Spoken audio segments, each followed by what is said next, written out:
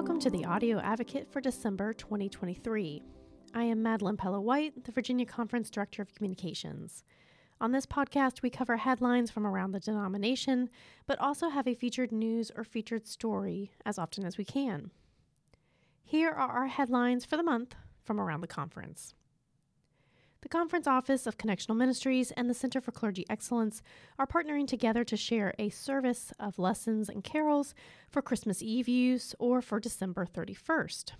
Please use and share this resource if it will be helpful for your ministry context. The service is now shared on the conference Facebook page and also on the conference website. In the new year, take a listen to a podcast episode with Bishop Sue and Reverend Joanne Battinger, Assistant Director for Missional Engagement, as they share food around the table, invite you to the conversation, and talk about mission, the UMC, and Bishop's recent trip to Cambodia. At the end of the year, be sure to check out the conference Facebook for a quick wrap-up video of big headlines and stories from around the VA UMC in 2023. And now for our featured section. For our featured story, I talked with Lauren Soljank, Flores UMC's Access Ministries Coordinator for Inclusion Support, Programming, Accommodations for People with Disabilities in mid-December about a mission trip that participants from Flores just embarked on. Flores UMC, which is in Herndon, Virginia, most recently took part in a new model of mission on December 8th. And Lauren, can you share more details about that new model? Sure. So our mission trip was for adults with developmental and intellectual disabilities. And it was the first time that Flores has been able to send a team of people with disabilities out to do mission work. At different events and activities and programs at the church, we have people of all abilities serving. But to be able to go out into a different community, have an overnight experience, build the bonds with your teammates that happen on a mission trip, and to experience doing work for God was a really unique experience. And it was the first time that any of our participants had been able to go on a mission trip. So this experience was organized by Access Ministries at Flores. Can you talk to us about what that ministry is at Flores? Sure. So Access Ministries is the term that we've given to our disability ministry. Literally giving access to all people to different things that occur in and outside of the church. We have a buddy program on Sunday mornings so that children can participate in Kid Nation programming, our Sunday school program. We offer support to student ministries so that teenagers who have disabilities or neurodivergence are able to acclimate and participate in the programs we have there. And Access Ministries also runs a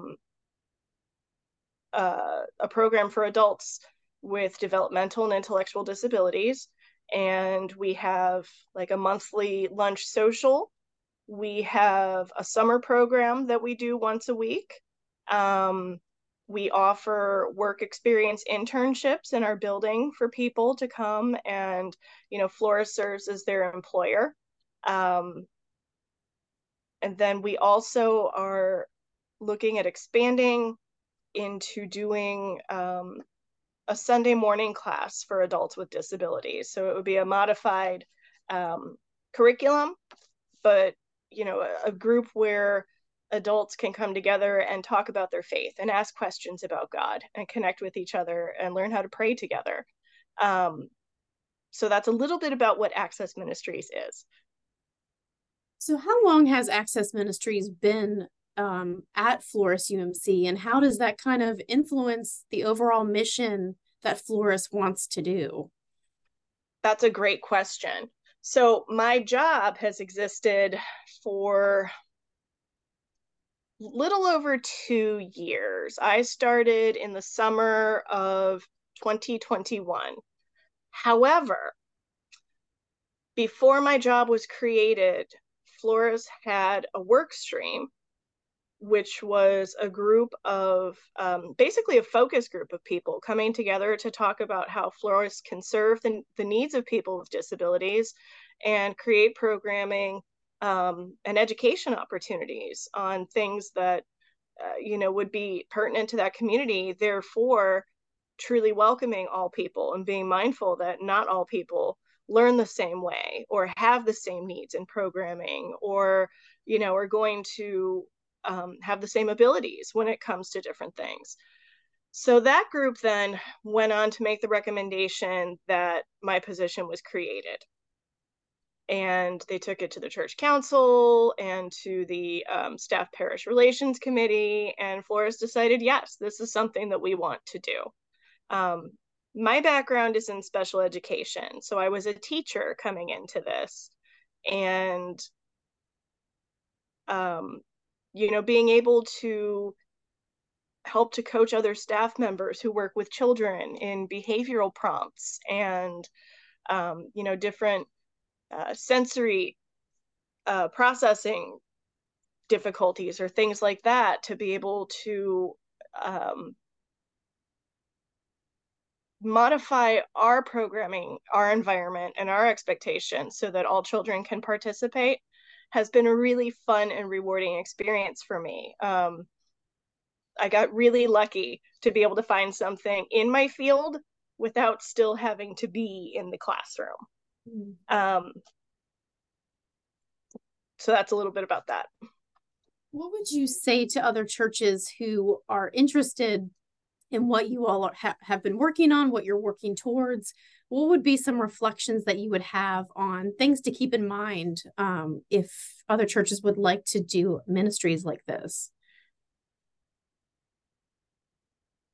I was fortunate in the sense that the position already existed before I applied. So I did not have to go through what a number of congregations might have to experience in trying to sell it to the congregation or to the clergy or to the other church leadership, that this is a relevant and necessary approach to ministering to all people.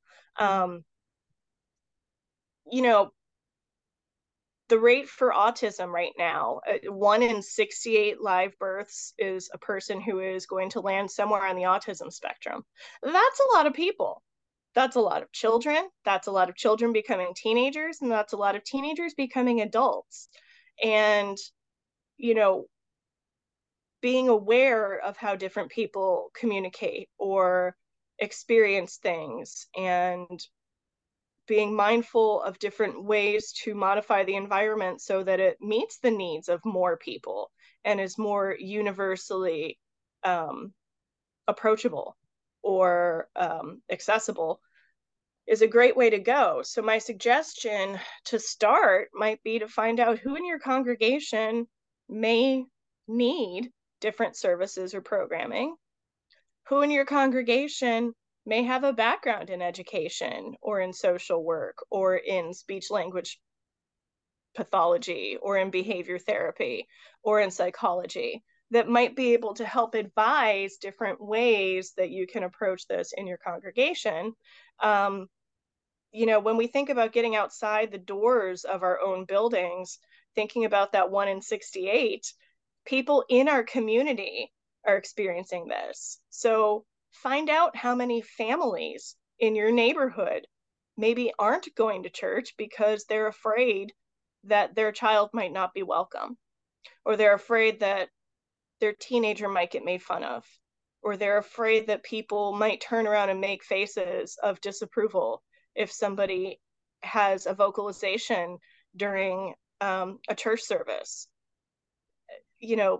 These are things that people do. Those are things that happen. If somebody coughs in a service, we don't bat an eyelash. But if somebody lets out a noise, sometimes people turn around. So where can we provide the education so that all people are welcomed in a different way, so that our pews are filled with people seeking to experience togetherness, connection, and God's love, and are feeling it when they're there. So I would start looking at your community, figure out what your who's in your congregation, who has what needs, who knows what, and then figure out what your community needs to be able to serve. Thank you so much for that. To not get too far away from the mission trip that we were just speaking of. So at the time of us recording this, it is not that far in the past. It's about a week prior to this. So what was the experience like for the team? We had a wonderful time on our trip. We were gone from Friday afternoon until Sunday afternoon, and we went to Philadelphia. And we worked with a group called the Philadelphia Project, which is a nonprofit in Philadelphia that has church partners and community partners. They are there to provide mission experiences for children and students. And when I approached them about an opportunity to customize a trip for adults with disabilities, they were 400% on board with setting it up and saying yes and asking questions, offering choices, being flexible in the scheduling, and helping to create an overall wonderful mission experience for the adults who got to go. Sometimes all it starts with is a yes, and the rest falls into place. And this was a group that said, yes, absolutely. How can we help serve you? And that was really refreshing. We had the idea over a year ago to do something like this. And one of the things that I kept running into, if you Google mission trips for people with disabilities, and again, the word there is for people with disabilities, meaning that somebody with a disability would be the person who is going and performing the service work.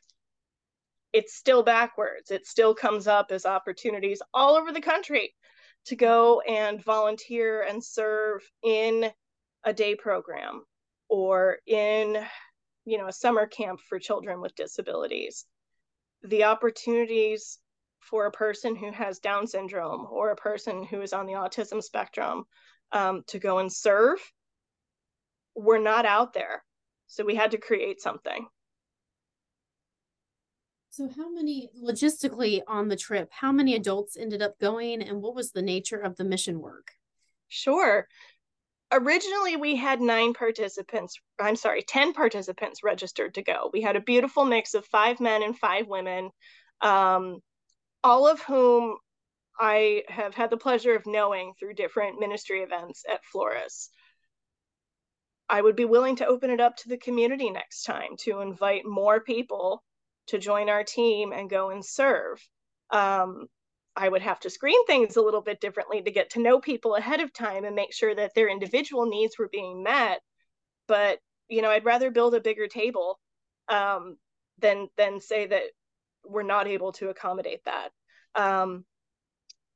So there were 10 registered and 7 ended up going. One person wasn't feeling very well, and one young woman found out that there was a dance that she was going to be able to attend.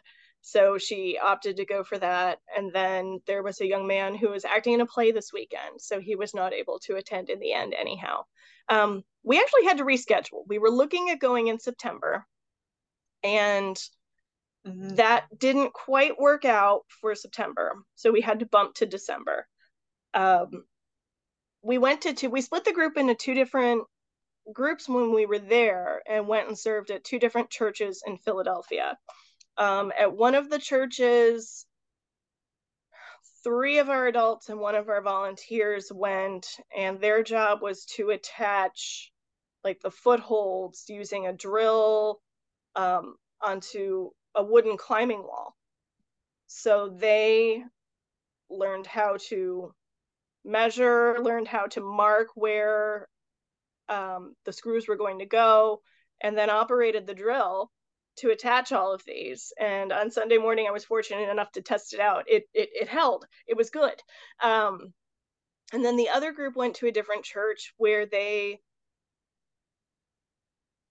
completed, roughly 200 Christmas cards, and also probably close to 100 toiletry bags for people who are experiencing homelessness. the cards were to hand out at the holiday lunch that this church was going to be hosting for all members of their community, and then also to put inside the bags as they pass those out to people in Philadelphia. So we were busy. We were busy for a few hours, and one of the really great things that happened is that both of the work sites, one of the participants commented about how nice it was to be able to help people. That's wonderful. Yeah, I was going to ask for the participants who went, what was some of their feedback to you about this experience? Well, they had a wonderful time in general, just being able to go away from home for a weekend and be treated as an adult and to be independent of their families in a setting. We stayed in a former college dormitory, so we had bunk beds and we had bathrooms down the hall and we scheduled shower time, and it was very much an independent experience for them. But more so as we came together for our worship time on Saturday evening after we'd worked all day, we had a really good conversation and prayer session about God making people just the way he needs them to be and giving each person the gifts and the skills that God needs them to have. And one of the young ladies who has Down syndrome and is sometimes a little hard to understand, she got a little choked up and she said, that really is nice knowing that God likes me just like I am.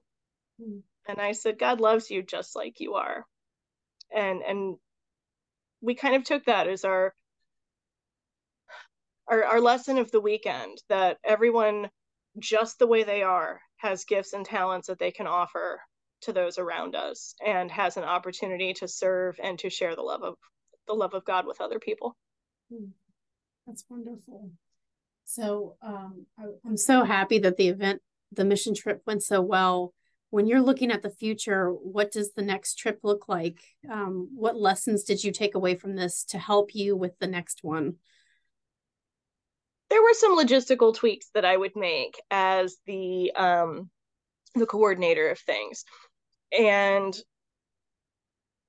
I would like to have more volunteers next time. We did well with the people that we had, but it would just be a little smoother to have another volunteer with us. As far as participation, the crew that we took was up and ready to work and really impressed me, even with their work stamina and their willingness to put themselves out there all day for the day. But also next time I'd like to build in a little more fun time to go and see something in Philadelphia and to experience the city a little bit more while we're there. We are definitely looking towards next time. We're looking at doing this in the fall of 2024. And my hope is that we had 10 registered initially. I'd like to get 15. I'd like to slowly and steadily grow this as more and more people are seeing that there's such a benefit in the opportunity to serve. Can you tell me, how has the Flores community embraced Access Ministries, but also how did you all kind of communicate this mission trip, but also to let them know how it went and what happened with the participants? So as far as marketing and communication, I actually kind of targeted participants from programs. We did share information with the congregation that the trip was coming up in case anybody had a niece or a neighbor or, a former student or, just somebody that they knew who might want to come.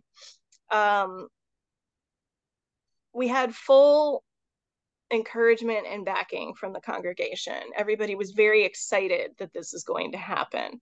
I hope that next time that also translates into meaning that we have eager volunteers ready to go with us, because I can't do it all alone. It's Access Ministries and it belongs to Floris. It doesn't just belong to me. So the ownership of the entire congregation, putting their effort and their time into it as well, is something that I look forward to. We just got back a few days ago, so I have sent some pictures on to the communications team, and really just at lunch I've been able to chat with the staff about it, and I'm sure that in the next couple, we're coming up on Christmas so soon, probably right after January, we'll have a big opportunity to share with the congregation some more pictures and videos and some testimonies from some of the participants, as to what they enjoyed about the experience and how it impacted them. That's great. So is there anything else about this mission experience, mission at Floris, that you want to share that I haven't asked yet? There's nothing specific. And I think I've said a few times in a few different ways that recognizing that everyone has something to offer, everyone has something to give. It's really important, as far as being a Christian and accepting our neighbors, loving our neighbors, and encouraging our neighbors.